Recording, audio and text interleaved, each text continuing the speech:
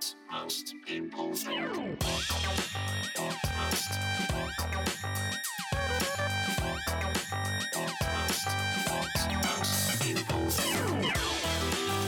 Hello and welcome to episode 219 of What Most People Think. And in the words of, I think it might have been Anchorman, that escalated quickly. Last week I spoke briefly about my Politics Live appearance and thought, done and dusted, lessons learned, and it got so much bigger. It snowballed. I don't even know if there's a sort of metaphor beyond sort of snowballing, but it did seem to go from a sort of surprising and perplexing discussion on a politics show to the potential cancellation of an entire news channel. So on that note, I'm going to bring in Andrew Doyle, who is this week's co-host. It was. Did you feel at any point last week like GB News was going to get cancelled? I mean, you're the seed that sort of precipitated the growth of this sprawling tree, aren't you?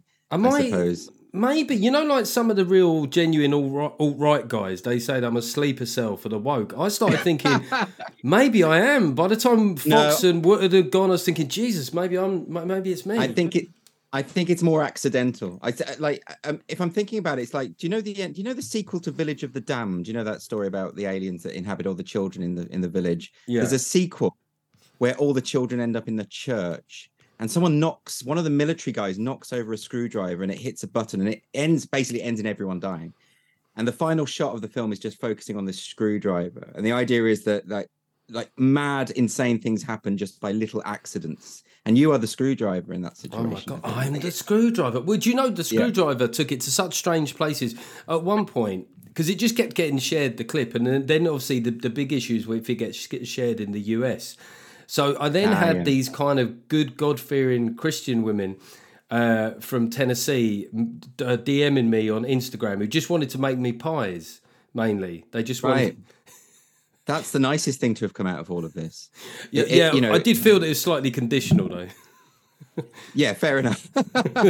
We're going to be talking this week. We're going to be getting a bit back onto politics, and we will be discussing a bit of men's mental health stuff in the second half. But this is What Most People Think. It's a show that is trying desperately to just plant its flag, not in the centre of political opinion, but in the centre of just your average person's take on things generally. My book, of course, I've got to plug that shamelessly. There was a point last week, so this is the truth. Is I've got new tour dates out, and they were added on Friday, but I didn't promote them because how the fuck would that have looked, Doyley? If I just that's right.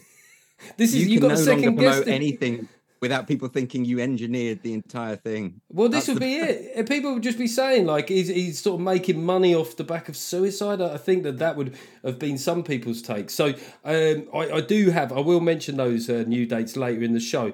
But the book is out and people seem to be enjoying it. We just got a few more 5-star reviews on Amazon. I should name check people.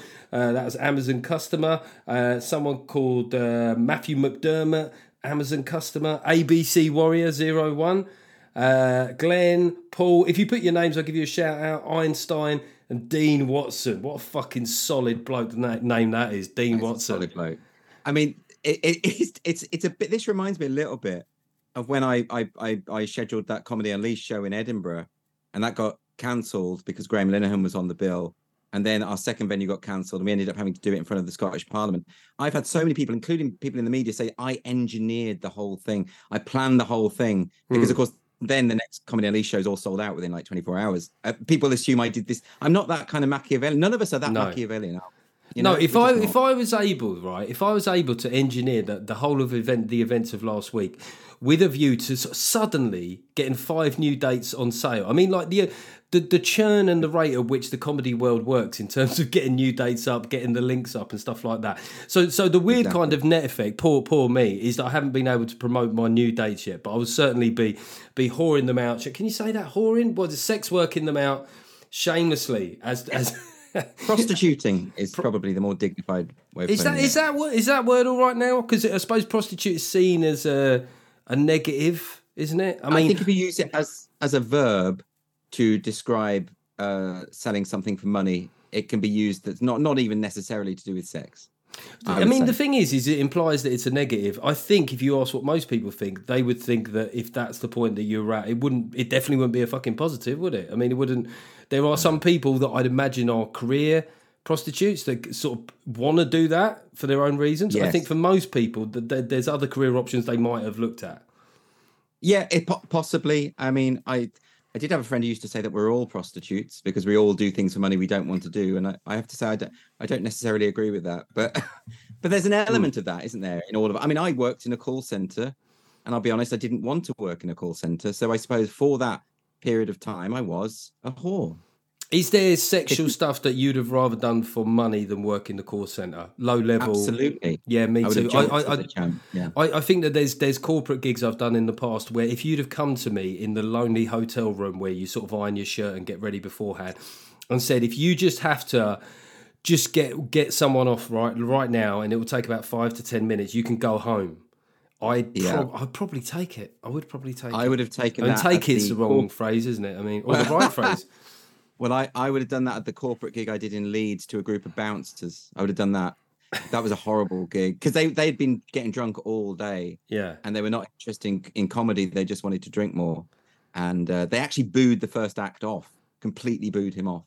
And I had to follow that. So, yeah, I think a quick hand job in the toilet at Nando's would have been preferable to that.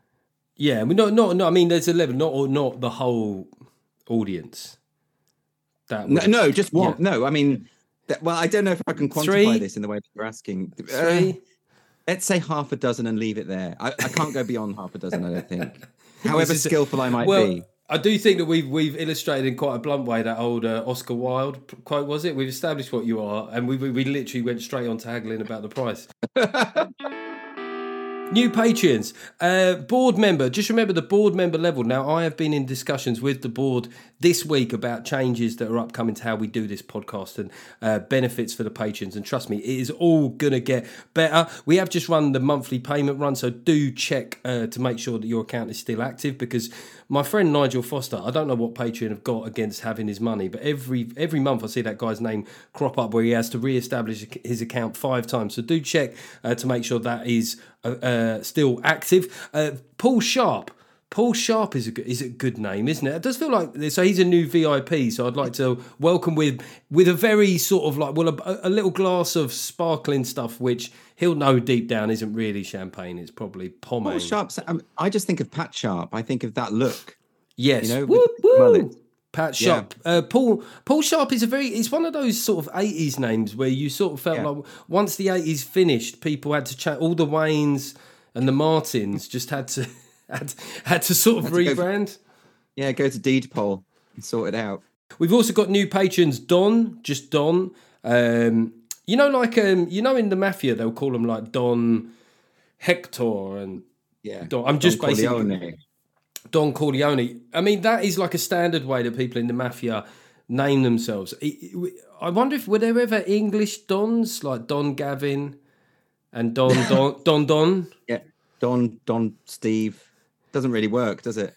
You need the Italianate name to sound menacing, and that sounds xenophobic, and I don't mean it to. No.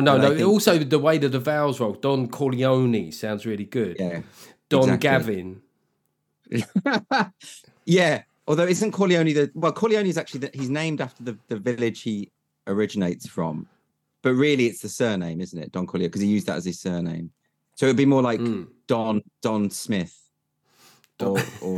You know, it'd be more like that. Now it just literally sounds like a bloke called Donald Smith. Yeah. We've also got Ian G. Ian G is one of those. I think Ian G was a member of a 90s dance pop act that never really stuck around, I think, Ian G. He was sort of like a sort of poor man's H from Steps. Domain talking point. So David Domain, our super patron, who gets back to us on a variety of issues from the previous week, he mentions, he throws in a couple of things actually. A fact is that 94% of workplace deaths in 21-22 were male. So another one of the male lobby. I don't know if I'm going to sort of accidentally find myself at the heart of this thing. But he also talks more specifically about the reason the government won't ban cigarettes outright is because tobacco duty receipts alone in the UK amounted to approximately 10 billion during the 2022-2023 tax year. And that's before you factor in the taxes on the tobacco companies themselves. Full Fact estimates that smoking costs the NHS 3 to 6 billion each year. So horrid habit as it is, it's a nice money spinner from the Treasury. Yeah, I suppose. Yeah, absolutely. I mean, haven't they banned it outright in New Zealand or Australia for anyone under a certain age? The idea being that the next generation will never get addicted to smoking. And I think, isn't Rishi considering it here? Well, yeah, that's what we spoke about last week in a way. But my view very much of human nature is that desire to do bad stuff or to feel better through substances. I don't know if you really ever extinguish it completely. So you could ban smoking, but I think that desire would attach itself to something else probably. And also, vaping among young people, they wouldn't give a shit. Most of them aren't smoking tobacco. So this is I don't know who this is for really. I don't know who this particularly would benefit. Well, there's the moral implication. Should we anyway be banning what adults choose to do with their own bodies? I don't think that should happen at all. But on the other hand, it kind of feels like if we were in a situation where alcohol did not exist, we would not want to introduce alcohol into society. That wouldn't happen. But now it's here. It's here. You can't put the toothpaste back in that tube, basically. I don't think. And same with smoking. But do you think that maybe, like viewing it in a quasi-religious way, that humans were born with certain frailties and there was always going to be something that would come and be the most popular? I mean, to me, smoking always seems to address people who have a frequent need throughout the day to just calm themselves in a sort of relatively mild way, really. Whereas alcohol... They feel calm even by just taking this thing out of the packet. It's more a psychosomatic thing, isn't it? It's more a kind of comfort blanket. It's like having a comfort blanket. It's like Linus, Well, I suppose the ritual eventually, because what they sort of forget, you'll get with a lot of smokers that eventually they'll say, "I actually enjoy smoking," and I'm thinking, yeah, you do, but you don't really enjoy the act. You've just learned to associate the act with the feeling, I guess. Maybe, but then you could say the same about alcohol. I actually do enjoy the taste of wine, for instance, very much. Yeah. So, but if you just associate that with if you're really thirsty, you wouldn't reach for a fucking Pinot Noir, would you? I probably would. What most people think. Okay, we're just going to do a quick thank you and a fuck you here. The thank you is just, look, in the aftermath of what happened last week, I had a lot of people reach out in two ways, really. One is people from men's mental health charities across the country, and there's so much good work being done locally, which is what was interesting. So if you are struggling or, you're having a tough time, just Google male mental health near me. And I promise you, there's going to be something quite close. And it's not about, anything dramatic. It's just about, do you want to feel a bit better than you do? It might not be that you're, contemplating suicide. You might just have had a tough couple of years. So if you do that, I promise you, from what I've seen, there's a lot of good work happening. And then I sort of had so many people reaching out with their stories, Andrew, of what their experiences in direct sort of relation to male suicide, men and women, and it's overwhelming, in a sort of humble way. Like I'd never considered. I knew numerically the scale of it, but like with most things, once you put small stories on these things, so I just think like everyone that reached out, it really has made me realise that there's a responsibility now for me to do something with this. So I just want to reassure people I am going to do something positive. I'm already speaking to, obviously I can't work with all the charities, but there are a couple of big umbrella charities I'm going to work with, and a fundraiser is something I can, as a conservative on some level, the one thing I think is you can't do anything without sound money. So I'm going to be involved in a fundraiser and stuff. So watch this space. Sorry if that. See, now I'm into the position where I might end up virtue signaling, Andrew. I might have to. This is the path that the Lord has chosen for me. Well, no, because you've ended up in a situation where you will be accused of virtue signaling, but that doesn't mean you are virtue signaling. I mean, this is, to virtue signal, it means that you don't really care about it. You're just saying it to get points. But that's not the case in this case. You actually do care about it and you want to do something about it, and it's really important. So I don't think it can qualify as virtue signaling, but beware, you will get the accusation no matter what you do. No, I will. And I suppose I would contest that this is arguably the truest kind of Christianity in a way, is because I'm doing this reluctantly and accidentally in many ways. Like there was, because last week I had people like tweeting and saying, Jeff, I just want to say I really support your campaign. And I was like, wow, it's already a campaign. It's a conversation that happened on the show. This is how I sort of want to think about what happened last week. Is obviously there was murky elements with what people were saying in various fields and stuff, but ultimately, maybe some good come of it. All right, let's do the fuck you. What's your fuck you this week, Andrew Doyle? It's going to be ACAS, which is a government organisation, and there's a guy called Sean Corby who was working for them, and he won his tribunal this week. And what happened was he'd put in the wake of the Black Lives Matter, the explosion of summer 2020, when everything went really global. They were having discussions about systemic racism on Yammer, that internal thing within workplaces. And he'd made the point that he doesn't feel that critical race theory, the idea of assuming that racism is the default and that white people are inherently racist, he said that is a divisive thing that we shouldn't be doing. And he specifically said what we should be doing is following Martin Luther King's notion of judging people by the content of their character rather than the color of their skin. As a result of that, some other employees accused him of being a racist, a white supremacist, for supporting Martin Luther King, basically. And ACAS failed to stand up to him. And in the end, he had to take it to a tribunal, which he won this week. Now, the reason that's significant is because it is now enshrined in law that opposition to critical race theory is a belief that is protected under the Equality Act. Mm-hmm. Really key. So all of these people who have been fired for saying, hang on a minute, maybe critical race theory is actually making society more racist rather than less. Maybe Martin Luther King was right. I mean, imagine this idea that these employees were effectively saying to this guy who's married to a black woman who has mixed race children, that he is a white supremacist because he supports Martin Luther King. That's effectively what it comes down to. I mean, it's funny, isn't it? Because I guess that the moment he says, well, I'm married to a black woman, there's often that tendency, like if you said like one of my best friends is black, like people will often say, well, that doesn't mean anything. And you go, I think it means something at the very least. Like say you were taken to court and tried for being a racist, if that was the thing. I would think that would come up definitely as part of your defence, that I married and spent my life with and had mixed race children. You think like at the very least it wasn't irrelevant.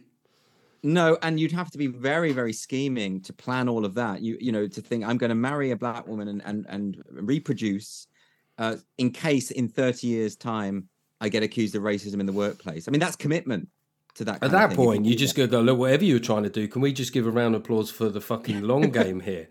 The thing about him was he was on my show the other night and he was genuine. You could tell how upsetting that accusation was. Like, that's the other thing about it. That is it's an upsetting accusation anyway and is thrown around far too casually. But for someone who just hasn't got a racist element to his soul and who not only that thinks racism is a deep evil and who was making an anti-racist point, for him to be accused of racism and having to take it to a tribunal, this is absolutely insane. So I think ACAS deserve nothing but scorn for not standing up to him and doing the right thing. Their job is to mediate in these kind of disputes, and they effectively just fumbled the ball. No, ACAS was just his employer. ACAS is just the employer. Oh, ACAS was his employer. So that's the arbitration service, right? Yeah, but he was working for this government body. That is fucking richly ironic. The arbitration service have quite clearly not wanted to arbitrate between anything and have just taken a sort of as is so often the case in this, they take what they think is a politically convenient and clean way out of it. They go, right, race is involved. That represents high jeopardy. When there's high jeopardy, what's the easiest thing to do is basically cut off the limb, effectively. Right. But also it's this thing of being too scared. When the employees come up and say, we think our colleague is a white supremacist, rather than say, well, you've got no evidence for that, shut up. They say, okay, well, we'll get rid of him. Don't worry, we'll get rid of him. Same thing with Maya Forstater. She had to take it all the way to the High Court, to the tribunal, because she was basically dismissed for saying that there are two sexes.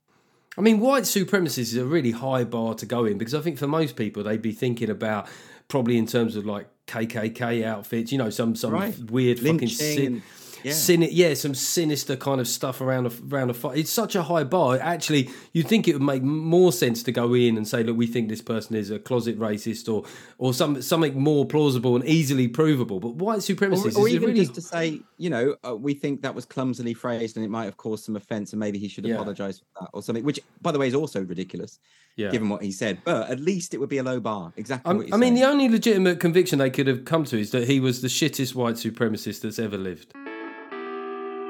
All right, we're going to get on to talking about it's Tory party conference week this week, so let's talk all things Tory.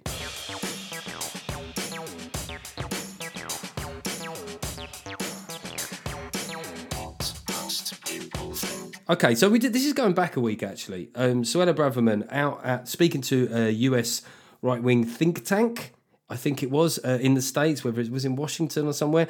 She made a big speech about the issue of migration and illegal immigration globally, really. And so we'll get on to some of the points for her speech first. So first up, let's pick up on the things that I wasn't comfortable with. There's a couple of things, really.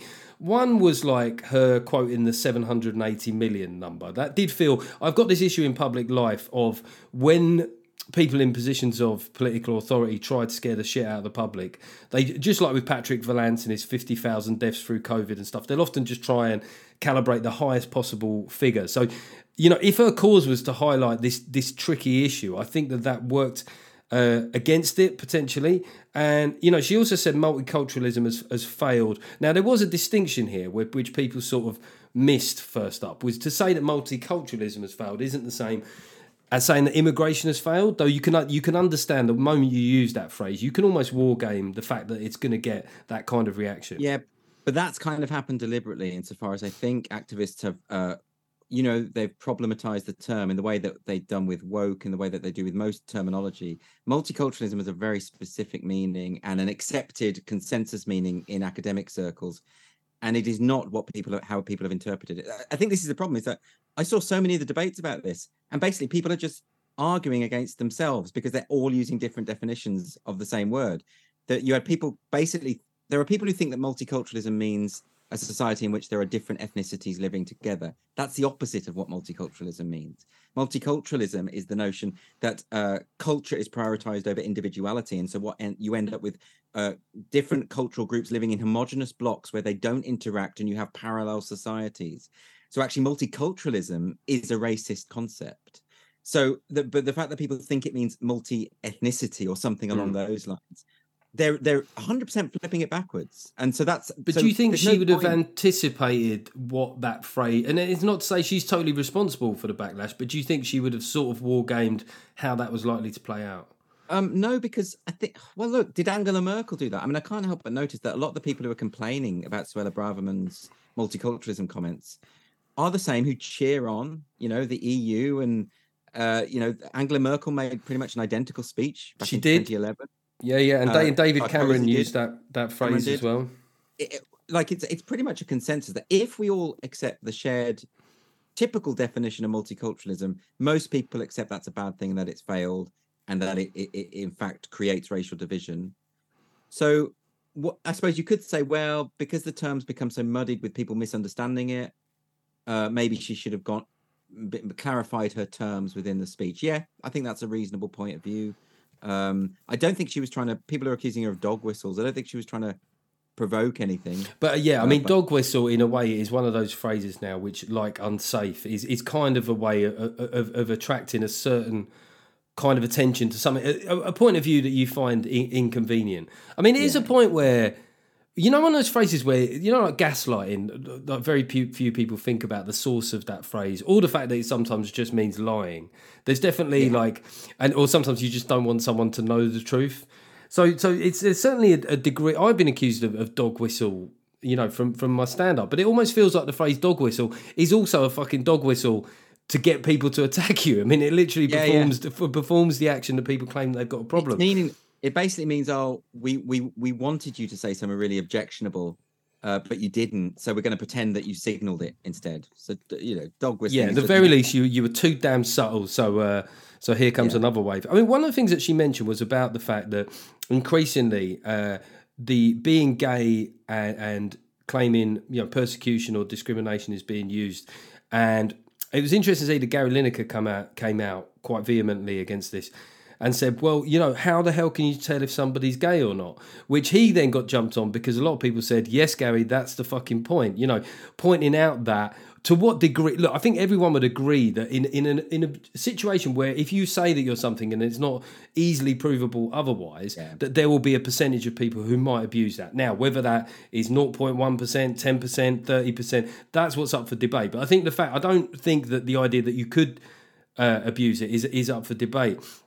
And so people jumped on Gary Lineker. I mean, it is, if it wasn't such a serious subject, I mean, the idea of proving that you're gay, I don't know what the ministry for that. It does seem kind of funny, but if you go back a few decades, I mean, I heard some horrible stories about people, asylum seekers, having to prove they were gay insofar as the government wanted to see video footage, wanted to see pornography, sexual intimacy, wanted them to prove that was happening. That's going back a bit. So how do you prove it? How do you? I don't know. But then the whole thing, it is serious. But on the other hand, and gay people are horribly treated in certain countries around the world. On the other hand, as soon as Elton John gets involved, I just think it becomes essentially comical. Because if Elton John's having a go at Suella Braverman, I mean, does Duran Duran have to make a comment now? And I just kind of... It was funny, on the Sky News story, they said Elton John, the Rocket Man singer, I always think it's funny when somebody famous, they have to remind you of other stuff that they're famous for. I don't think in this situation, if you've got Elton John, who pretty much most people on the planet know who he is, talking about gay issues, which most people on the planet know that he is, I don't think you need to remind people. Elton John of Saturday Night's All Right for Fighting fame, and he said nearly a third of all nations class LGBTQ plus people as criminals, and homosexuality is still punishable by death in 11 countries. So, yeah, I mean, those are things that we need to remain mindful for. It's this issue that the left sometimes seem to grasp with, is you can accept all the tricky moral areas of this, but it doesn't change the fact that there's a problem in this system, potentially, right? And does anyone have an answer? Say, for example, over the next 3 years, the number of people claiming asylum because they're gay and persecuted went up by 300%. Would you still just quote those figures, or do you say we've got to grasp this? I don't know the fucking answer. It's really but to claim it's not, it's not part of the issue seems facile. Yeah. It's really, really complicated. It is conceivably the case. I'd like to see the evidence, though. I'd like to see how they quantify that. How do you know? Are there cases where people have lied about being gay to get in? If there are, how often does that happen? We haven't been told any of these situations. Elton John's intervention just goes to show that he doesn't understand the situation. He describes LGBTQ plus people around the world. Those are two oppositional things within that statement. In Iran, for instance, the T is fine. In fact, in Iran, if you're gay, the state will pay for you to have a sex change because then they heterosexualize you and it's fine. Up until recently, Pakistani government was doing exactly the same thing. It's not true that LGBTQIA plus, and anyway, the Q plus stuff is just straight people with a kink as far as I can see. And they're legal. Well, I did think that, in a lot of these countries where there are many pluses facing persecution. What this is about is gay people. This is about gay people. Mostly. I'd imagine the overwhelming majority is about gay people. Yeah, of course, it's completely about gay people. But of course, once again, we get force teamed with all of this other stuff, which completely denigrates and undermines gay rights. So, I mean, force team does sound like one of those things that you look up to find a definition of getting force teamed. Like a category. I see what you mean. What, like one of those porno terms? Yeah.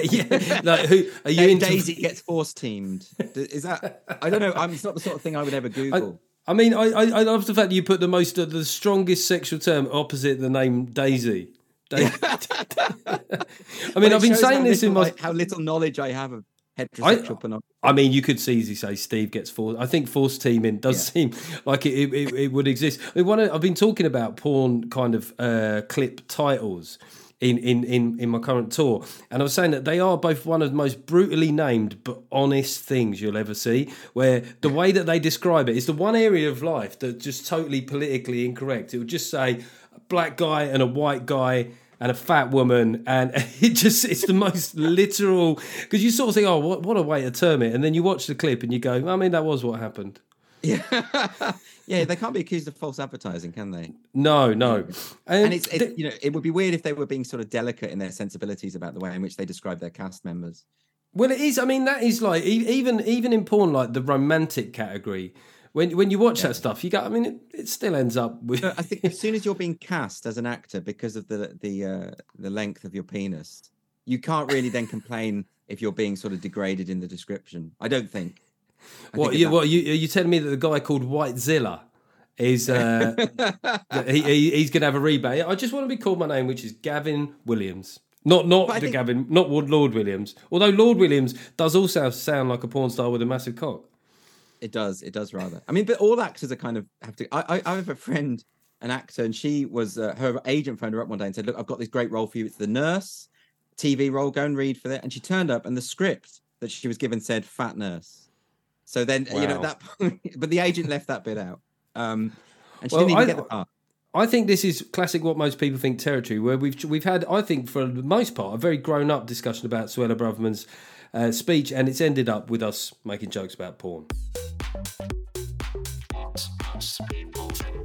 All right, we're going to talk about the Rishi rebrand because conference is starting. So by the time you listen to this, he may not have made his speech. At a guess, prediction is that he was a lot of head bobbing and look, I just want to grow the economy and that weird sort of CBeebies style kids presenter that he does so well. It's interesting. I've seen a lot of interviews with Tory activist members and ministers from conference, and they've obviously got to talk it up, right? But it did remind me of, I don't know how much you like your cricket, but often in cricket when a team are clearly going to lose, they have an overnight interview where they've got to chase 514 runs, which has never been done before. But they go before the cameras and say, well, I think we've got a great chance, and as long as we have a good start and things go away and the weather stays off and we have a good partnership, and you just think like, well, I don't know if I'm being too negative. I don't see any way for them that it won't at least be Labour as the biggest party.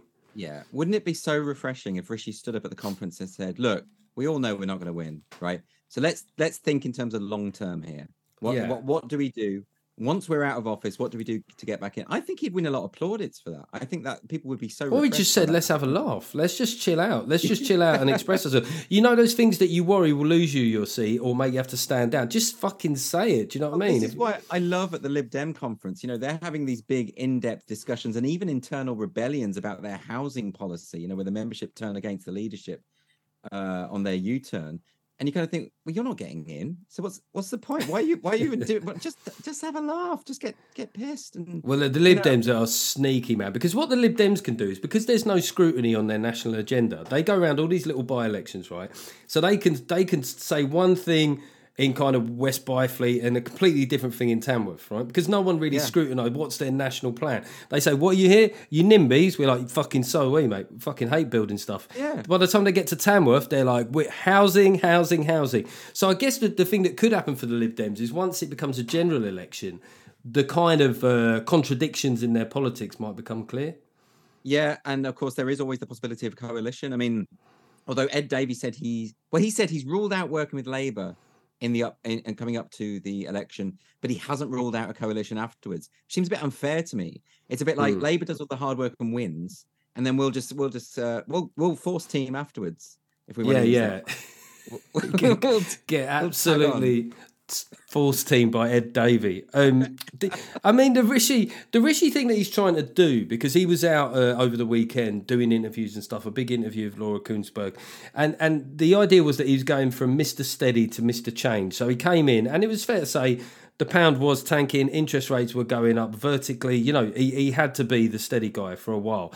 But now he wants to pivot to the change guy. The problem is being the change guy when he's already been the change guy, because he was already Chancellor, and then he was the guy that lost, and then he was the Prime Minister that had to steady the ship.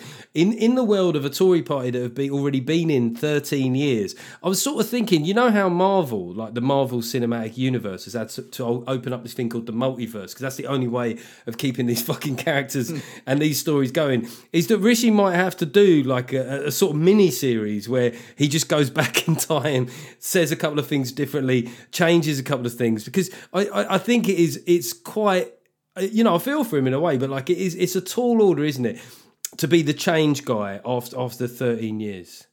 Well, also, no one's going to believe it. I think you should go back to the underdog tactic. Do you remember he did that against Liz Truss?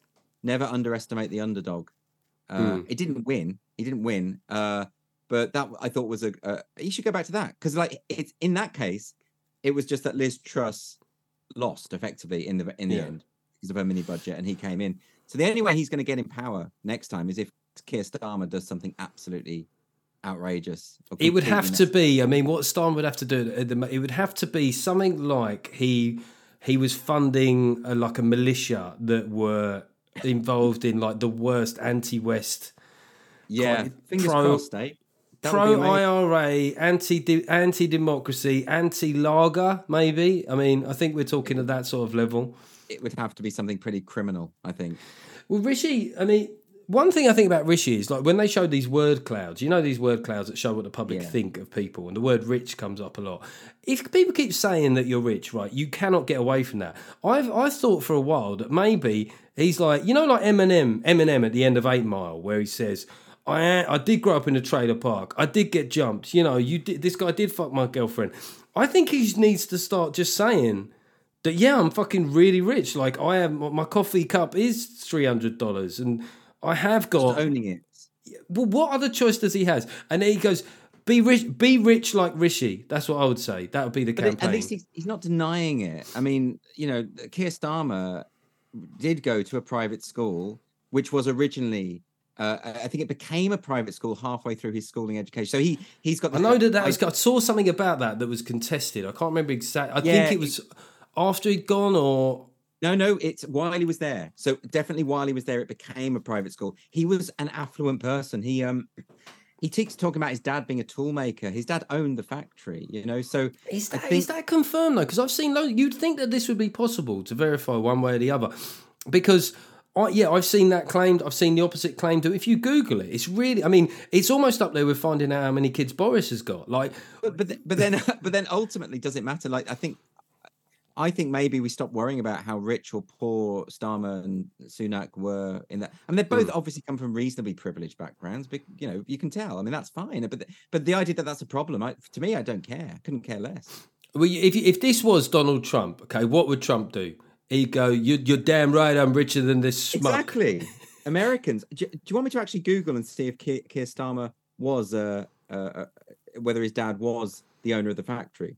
We could Google that. And meanwhile, I think that what Trump would do, he would come up with a funny nickname for Keir Starmer. You know, like he calls him Sleepy Joe Biden, sloppy this, sloppy that. He would just go kind of like Cash Poor Keir or something, and just start undermining him.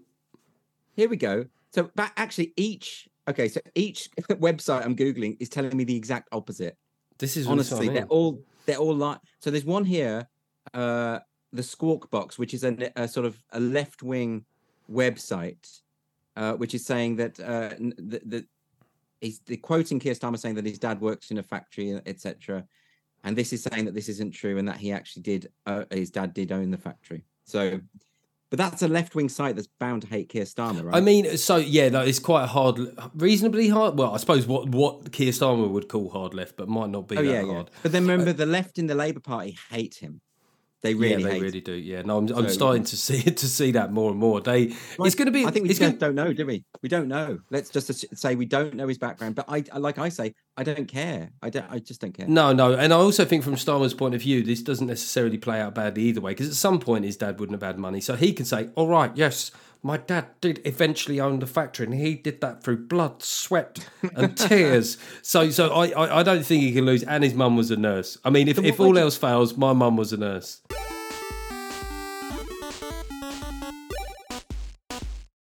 We're going to do a quick hype here. Just some more new patrons. Remember, anybody joining as a patron gets their shout out. Martin Sharp, who again I feel like that's a Martin Amis character, who would just be an example of nominative determinism. So Martin Sharp would be the sort of guy that ends up fucking over the main character financially.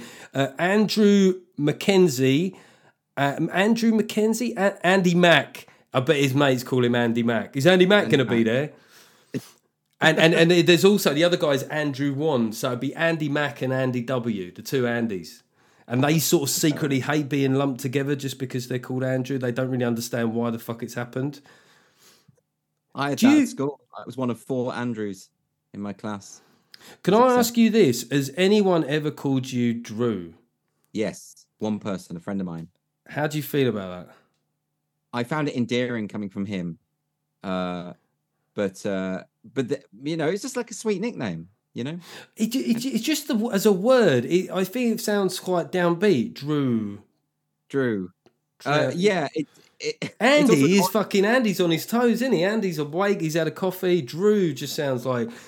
I don't know. Yeah, it's also an odd way to shorten a name is to take the last syllable. I can't think of any other name where that happens. Yeah, if someone called me Free. Yeah. Hey, Free. that would have been my name if my parents had been 2 hippies that had taken shitloads of acid. And also Andrew Wand. I don't know if that really is Andrew Wand, as in magic wand. Yeah, Andy Wand.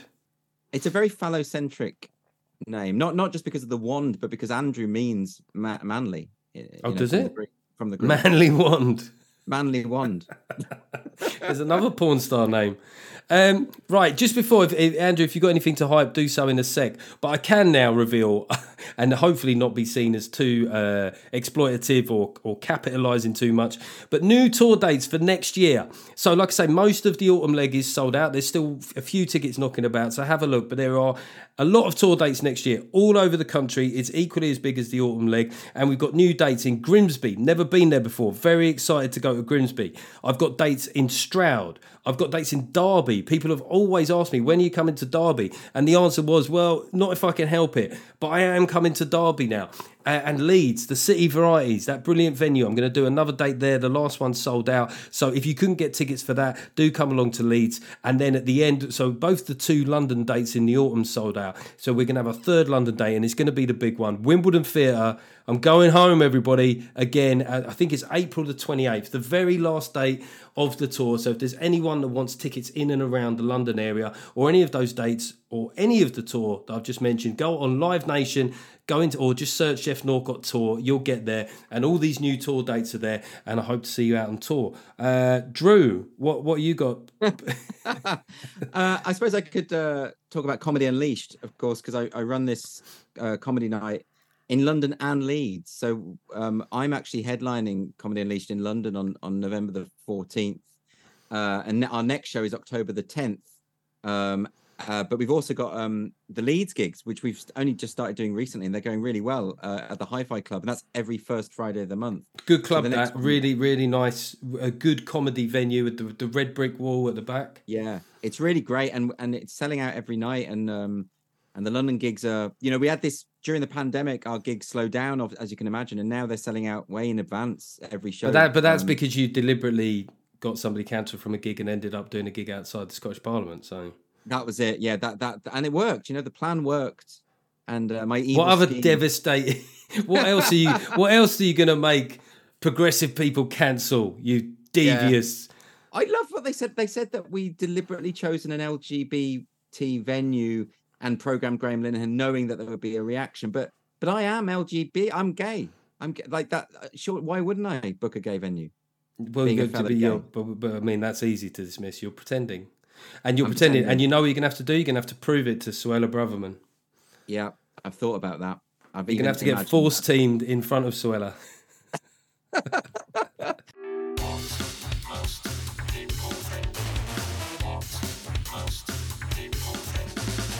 We're just going to end on talking about male mental health. And the problem with saying that is I do understand there'll be a lot of blokey blokes that will listen. As much as I've had loads of people online saying, go ahead with your campaign and stuff, there are a lot of blokes that are resistant. So please be reassured that I'm never going to be very far from making a flippant, probably politically incorrect joke about male depression and a lot of things. But I think... the events of last week, I want to kind of move on to more kind of constructive things. And one thing that has come out in several discussions, and it was something that I mentioned in the chat itself, is that if women have general problems in society, right, if there's a problem that's affecting women more than it does men, we look at, well, what is society doing to make women do that, right? It's like women are being compelled to act in a certain way, whether it's self-harm, or whether it's depression. And yet all of the male destructive behaviours are things that men are sort of electing to do. And I thought that's a really simple binary line, isn't it? It almost comes from an old-fashioned sexist view that women are sort of sponges of things and gullible and suggestible in that way, whereas men are kind of, it doesn't matter if the guy's like a 19-year-old panel beater from Wigan, he's got total agency in his life. So if he decides to get really drunk and engage in a fight which gets him put in prison, that was all a conscious choice and he wasn't under any pressure to do that. So are we sort of hitting an interesting point, Andrew, where we start having to think that there's enough evidence of specific challenges that men face that we either have to treat them both the same or both on merit? Well, you're on tricky ground insofar as, for any of this to be addressed effectively, you first have to acknowledge that there are general differences between men and women that require different strategies in terms of the approach. And that, of course, is anathema, not just to the current sort of intersectional movement, but also to old-fashioned feminists who spent a lot of time saying that there's basically no differences between men and women. But you'll notice that all of the criticism that's coming at people who are trying to address male issues is in of itself acknowledging those fundamental differences and talking about, well, why aren't you talking about the issues that specifically affect women, which in itself is admitting that, yes, they are different. And that's not to say that there aren't exceptions, but there's something about male depression, the fact that, as you've pointed out, it is the biggest killer of men under 50. There's something, the statistics are really shocking. There is something very specific about this problem that does require a targeted solution. And that is not to denigrate, female suicide or female depression or anything like that. It's just that I think in order to resolve this, you have to look at why specifically those stats are so high for men. And I don't know the answer to that, but unless you acknowledge those differences, you won't get anywhere. I mean, I suppose, what most people think, sometimes I just call it on a basic localized level, right? So is one of the reasons that men bottle up their feelings is because they still have people around them that would prefer it if that's what they did, right? We can talk about like what society wants from masculinity from a sort of liberal metropolitan view, and they're generally going to want more empathetic and compassionate men. But if you get to women in more working class communities or women outside that liberal bubble, maybe like when you're a wife, and you've got 3 kids and stuff, maybe an emotional husband isn't actually that convenient. So between the both of you, you recognise, and I'm not saying this is just on women, this is like a mutual thing, that if I'm upset, I will fucking go away and try and work it out myself, because I can see that me feeling like that is unsettling the family unit. The kids don't really want to see me like that. So it is something that I'm naturally more isolated in. Yeah. Well, it is a tricky one. I mean, the argument sort of goes that it's to do with socialization. Like when a little girl cries, everyone will say, oh, what's wrong? When a little boy cries, they'll say, well, mate, stop crying, you got to man up. Well, that's the myth anyway. I'm not so sure that's true. I think it's true. I think it starts at a certain age, but I think when they're little, I mean, from what I've seen about having a boy in today's age, the boys cry fucking loads. You know what I mean? And the girls just seem to be getting on with it more generally. But I think there are elements, of course, of social conditioning in terms of gender roles. I'm not denying that at all. But I think ultimately you're fighting against evolution. There are a million years. There are evolutionary reasons why male pride is the way it is. Why the need to assert status is so prominent among men. It is pretty much ingrained in the DNA. And I think in that case, rather than say, let's reconfigure society so that men are more open about their feelings, that they'll go to the doctor when they need to, etc., all of those things. Let's acknowledge that they won't, and then try and work out, well, what do we do about that? Because that's the reality of it. Men and women are so different. Nothing we do in terms of society is going to change the fundamentals that are baked into us. So let's just acknowledge that and see how we resolve it from there, I think, anyway. I mean, I think sort of the dialogue that I'm trying to have is, again, it's just about realism. If you start, because what I worry about from younger men's point of views is if they feel a certain way and it feels quite intrinsic to who they are, and they're being told, or you don't, either you don't feel like that, you shouldn't feel like that, or you don't need to feel like that. It doesn't change the fact that they still feel like it. So I look at it more from what are practical steps that you can make to take the edges off things to make it easier. So, one of the things about male loneliness, and I've quoted this in several contexts and in the book, is we don't really find out much about each other's lives. You and I talk semi-regularly. I don't really know what's going on, in the sort of social context of you and your family. You wouldn't want to. And the truth is that we don't, because it's easier to not talk of these things, right? So if you were to say something like, when you go away with your lads, or for a night out, just is there one or two things you could come back with information wise? Not like, like 5 a day fruit. When they said that, they never realistically thought that everyone was going to have 5 pieces of fruit and veg a day. But what they thought was they might have 2. Right. So I think of it like that. 2 a day, like just a little thing when you're with your mate, it doesn't have to take long. Just go, if and the problem with blokes is we do ask it in that closed way where we'll say, everything all right? In a way that says it fucking better be. Yeah. Because I don't want to hear the alternative. And that's what I think maybe is the constructive dialogue is, like you say, recognising that blokes are inherently a little bit different and looking at mental health from that perspective. But I suppose there are a lot of women that would then say, well, if you look at actual like medical care, a lot of that is framed from a male understanding. So that's true, actually. If that can happen with medical care, it could surely the opposite could happen with psychological care. Yeah, it's so difficult and it's so far from my area of expertise that anything I say is going to be purely speculative. But I do wonder whether men have a tendency to be more present tense orientated insofar as in our current existence, we can only think of what's going on now. We can't see a way out of it. But as we all know from our own experiences of depression, of just feeling sad, nothing is permanent. And I think people in that moment of utter depression and utter despair forget that it won't always be like that. And it just sort of helping people to understand that however much you're catastrophizing, things will get better ultimately. I mean, that's one of the things actually in terms of catastrophizing, one of the things that cognitive behavioral therapists talk about is a major issue. People's tendency to just assume something bad happens and they just cannot see anything but the worst possible outcome. And maybe to kind of help men to resist that tendency, perhaps ironically, I suppose they're over dramatizing, which you would think of as a feminine trait. Maybe it's men that do that. And one thing just to finish with, I've had loads of people like reaching out about great local work, not just with men's mental health. Some of it is just about feeling a bit better. It's not about pulling back from the brink, which also is a very blokey thing to do, to only address it when it's at the point of total catastrophe. But they said where they lived, they'd sorted out a men's walking group, right? Like just for blokes to meet up, go around this big park, walk and chat. And then there was suddenly a women's walking group because they were like, well, the men are doing the walking and stuff. And then the women's walking group reached out to the men's walking group and said, oh, why don't we all walk together? And I thought, fuck me, like... And this guy was just like in capitals, like, can we not have anything for our fucking selves? Like, This isn't the same as a gentleman's club excluding women. This is a specific like environment where we feel like we can. And look, this is only one woman that's done this. I'm not saying she spoke for in any way for anybody else. I just thought it was funny, like how spectacularly that one woman missed the point. Why is it so difficult to accept that most people, men and women, prefer the company of their own sex? Just generally, I think that shouldn't be that controversial. I think it's just true. I've been to gay only events, and I don't think that's. I mean, I won't go into it, but I've snuck into gay only events, and then there was one. Well, when I was on the scene, mid noughties, quite a lot. There was one. We reached our gay point that we weren't allowed to go beyond.